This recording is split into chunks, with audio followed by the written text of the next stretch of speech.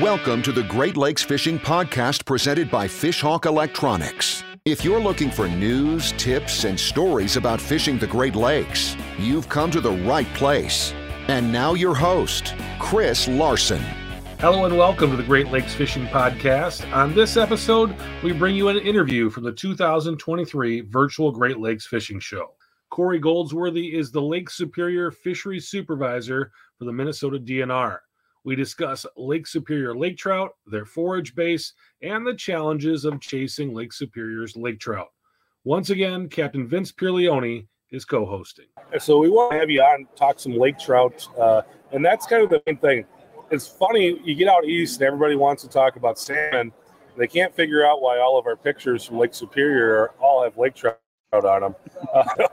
Let's talk about the lake trout. And with this winter the way it's been, do you think that's going to have any effect on the season this year and maybe as a whole? With Sure. Yeah, the winters and overwinter conditions leading into spring for lake trout really don't have an impact that much on angling for them. It could have an impact if temperatures are cold enough to where it messes around with smelt migration a little bit while they're spawning, because smelt being non-native, they're the most abundant non-native prey fish in Lake Superior. And in the springtime when they're spawning, the smelt will move in near shore to spawn, and the lake trout follow right behind them. So if there is going to be an impact from any overwinter conditions, it might be, if it's too cold to get smelt moving in near shore right away in the spring, that might be pushed out a little bit. But typically lake trout, they occupy mostly towards the bottom where temperatures barely change, compared to surface temperatures. So they're very well adapted to Lake Superior. We've had high abundances of lake trout. I think this past spring lake trout assessment for us was the highest numbers that we've ever seen before. So, we've got great numbers of lake trout out there, and it looks to be, a good fishing season here. But I had mentioned to a bunch of anglers a few days back that during our fall hydroacoustic and midwater trawl surveys on Lake Superior, where we estimate Cisco abundance for our commercial quotas, we did see a really good 2022 year class of Cisco, bloater, and kai. They're native prey fish for Lake Superior, and by the looks of it, it could be a fairly epic year class that we might not have seen in our careers. So you've got a whole bunch of bait fish out there now. I imagine every predator is gorging themselves, and we heard over the summer and into the fall last year that it was some pretty tough fishing. And we know in the fisheries world that when you do have a high prey fish abundance and the predators are gorging themselves, it's going to be a tough bite for anglers. So, we'll see what happens with this year class. We'll know whether or not it's actually as big as we think it is this spring when some of our other agencies around the lake, like USGS, does their bottom trawl surveys. But it's good for Lake Superior that there's a big input of energy and food. But it might be a little tough for anglers here in a few years if lake trout are actually gorging themselves to the point they don't want to move too much or go after anglers' baits. So, Cory, you talked a little bit about bait fish and having that abundance of bait fish right now. Is there anything else that ties into the numbers that you're seeing with lake trout? I mean, what else attributes to this kind of bumper crop of fish you have in the system right now? Yeah, so Lake Superior was the only Great Lake to retain any wild lake trout populations after sea lamprey invasion. It just worked out that the infestation of sea lamprey into Lake Superior being the last lake in the system right around the 1950s. Sea lamprey did have an impact on lake trout. There's no doubt there, but they didn't wipe them out like they did in the other lakes. So right about that mid 1950 periods where we found a chemical control for sea lamprey and were able to knock those populations down, we had wild stock of lake trout left in Lake Superior that we could work with for rehabilitation. And then lake-wide through collaboration with partner agencies and the Great Lakes Fishery Commission, it was really a three-pronged approach to restoration in Lake Superior with fishing regulations, sea lamprey control, and a stocking for rehabilitation program. And in Minnesota waters, we just discontinued stocking lake trout in, I want to say it was 2017, because we had reached all of our rehabilitation goals that we had set for ourselves. And what we were seeing was the lake trout that we were stocking being eaten by other lake trout. So that's not a very efficient use of a stocking program when you're essentially stocking lake trout that are getting eaten out there. So that approach, especially the sea lamprey control and regulation of the commercial and the sport fisheries, really allowed that lake trout population to rebound to where it is today. So you have this native population of lake trout. There's different subspecies of lake trout. Can you tell about the different subspecies that call Minnesota North Shore their home? I know you've got at least a couple subspecies there. Yeah, we do. We've got the leans, the lean lake trout, which is the typical lake trout that anglers are fishing for near shore. Typically, lean lake trout will inhabit water 240 feet or shallower. Then we have the Siskoet morphotype of lake trout, which is a fat form. They tend to occupy waters greater than 400 feet, and they're found as deep as 1,300 plus feet, as deep as Lake Superior is. So they're a very deep water adapted morphotype of lake trout. And then you've got humpers and redfins. Humpers and redfins are more of an offshore reef type of fish that likes hanging out along these shallower reefs, but surrounded by deep water offshore. So we will see a few humpers in our assessments the closer that we get up to the Canadian border and Isle Royale that way. But typically in Minnesota, we'll see the leans and the Siskoets mostly in our assessment surveys and in our sport fisheries. Yeah, it's fascinating. I'm over here on Lake Ontario. I spent my life chasing these trout and salmon here. Watched it come from the ashes. We did have lake trout extinction here. They're trying to get it reestablished. They're finding some naturals.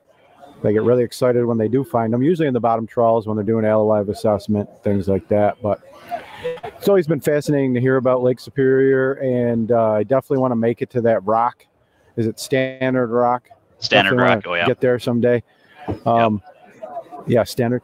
Now, what that said, do you see many Pacific salmon in your fishery? I do see maybe show now and again where they show returns to certain rivers. I know they're all wild now, but do you have that in your area? Yeah, we do. So, in our sport fishery, we have Chinook, coho, pink, salmon. We have rainbow trout. We'll catch the occasional brown trout every once in a while, either a naturalized wild-produced brown trout or brown trout stocked, the sea forellen stocked, I think, mostly by Wisconsin. But we do have naturally reproducing populations of Chinook, coho, and pinks in our waters. We did have a stocking program for Chinooks back in the early 2000s.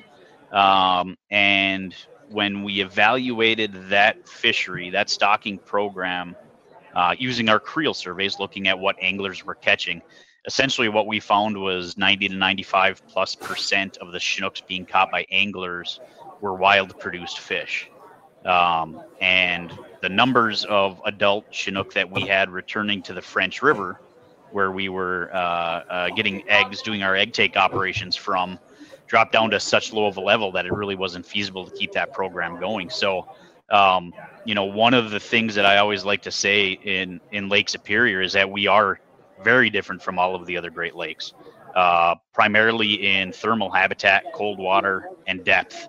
And that cold water and that depth affects our productivity and how much fish we can produce, right? And with our heavy stock of lake trout that we have now, we have seen our prey fish populations decline over time, which is to be expected, right? You rehabilitate and restore your top level native predator, you should expect some of those prey fish populations to decline over time.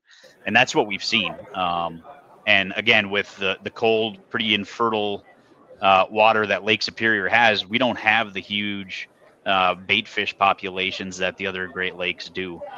In fact, we've gotten some of the initial results from our lake-wide diet study that we did in 2021 back, and along Minnesota's North Shore, we actually saw Chinooks eating more terrestrial insects and mysis, which is a freshwater shrimp, small shrimp.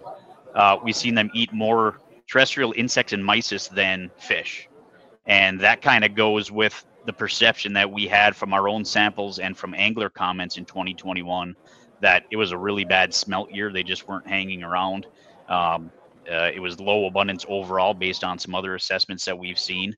And we just don't have the productivity, especially in those years like the past year where spring seemed to stretch on into, mid-June, and that cold water hung around for a long time. So it's going to be neat to see with this potential recruitment event of Cisco, bloater, and Kayai from 2022.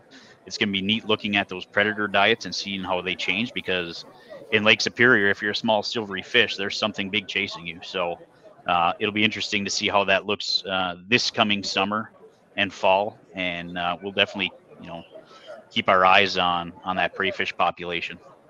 Yeah, we're getting a few questions asking about forage. Derek Mule says he's caught quite a few lake trout, grasshoppers.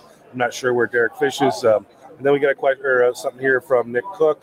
And again, this is probably actually be more a question that you could answer better, Vince. You just asked, are you finding lake trout feeding on gobies more than Cisco's and smelt? So it's kind of seasonal for us. They absolutely target gobies early in the spring. The lake trout are in shallower water than the alewife movement. Smelt, for the most part, are either in the Niagara River or they're yet to come in shallower. So yes, we find many more gobies in the April in the lake trout than we would alewives or smelt. When he asks, I believe he's from your area though, Cory, do you find that I'm eating more gobies than Cisco's or smelt? Yeah, our goby populations are fairly limited to the nearshore natural embayments like the St. Louis River, and we really don't see a big goby population out in the main basin of Lake Superior. But what we typically find in lake trout are a very generalist feeder in Lake Superior. Essentially anything that's available to them, they'll eat. We see obviously smelt and herring or Cisco and some of the other native prey fish species.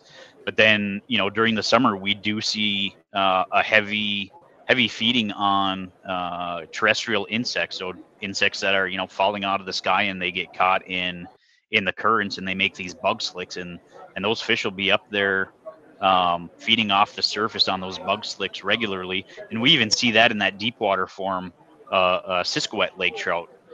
Those fish, living 400, 800, 1,200 feet down, we'll see in their stomachs bugs as well. So they're making some pretty huge migrations coming up to the surface to feed. And again, I think that all goes back to, the prey fish limitations that we do have in Lake Superior based on that cold water and productivity.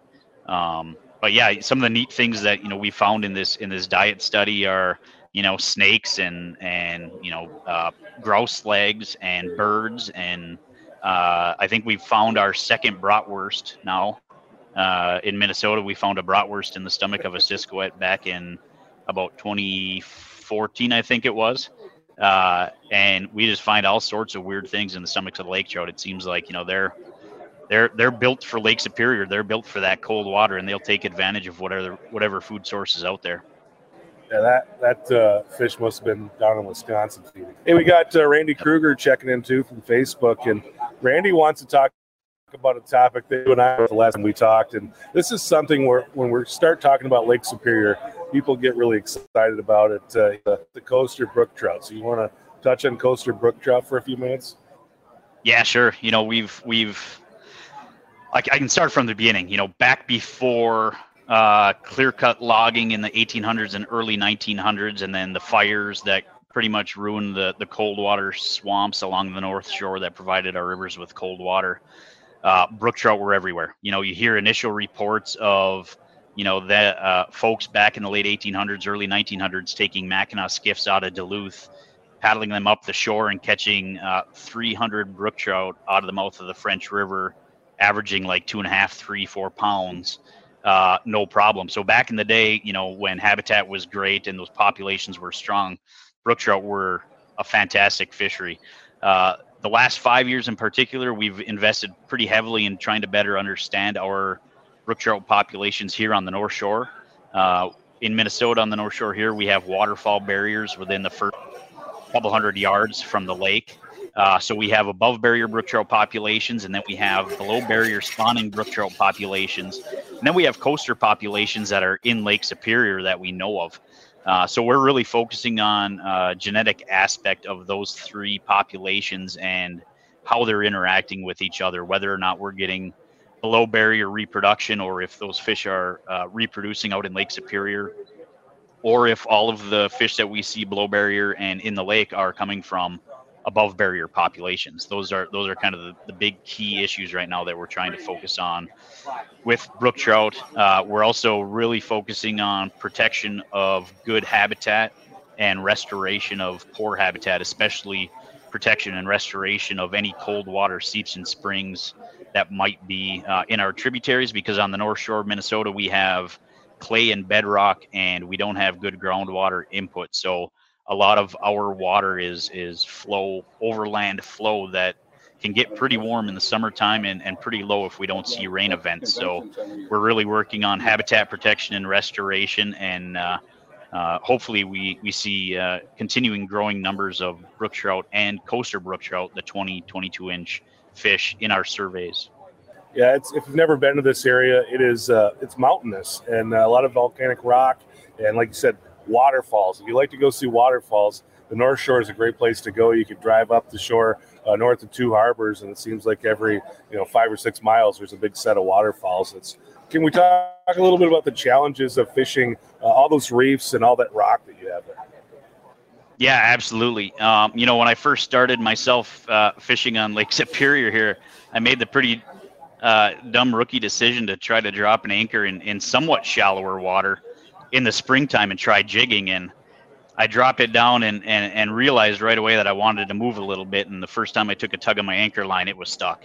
So, that you can't drop an anchor. If you've got iPilot and you can put that on park mode and just hang out there, that's great. But if you're going to be doing anything on Lake Superior, especially along the North Shore, having a good graph with the bathymetry and having all of the contour lines on your graph is a fantastic resource.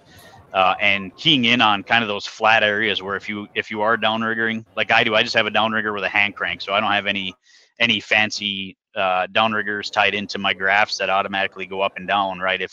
If I'm out there trolling and I come across a reef, I better be in the back cranking that sucker up pretty quick. So you gotta keep on the graph, keep watching the graph. And when I'm fishing for lake trout, I'll drop my downrigger about a foot off the bottom, even here on Lake Superior, because it seems like that's where you have to be, right? You can't be 6 feet, 10 feet above and catch a lot of fish. But if you can get in that 1 to 2 feet off the bottom, you're going to get a good number of fish hookups. And yeah, absolutely. You got to watch the graph and get a good card with good depth contours on it.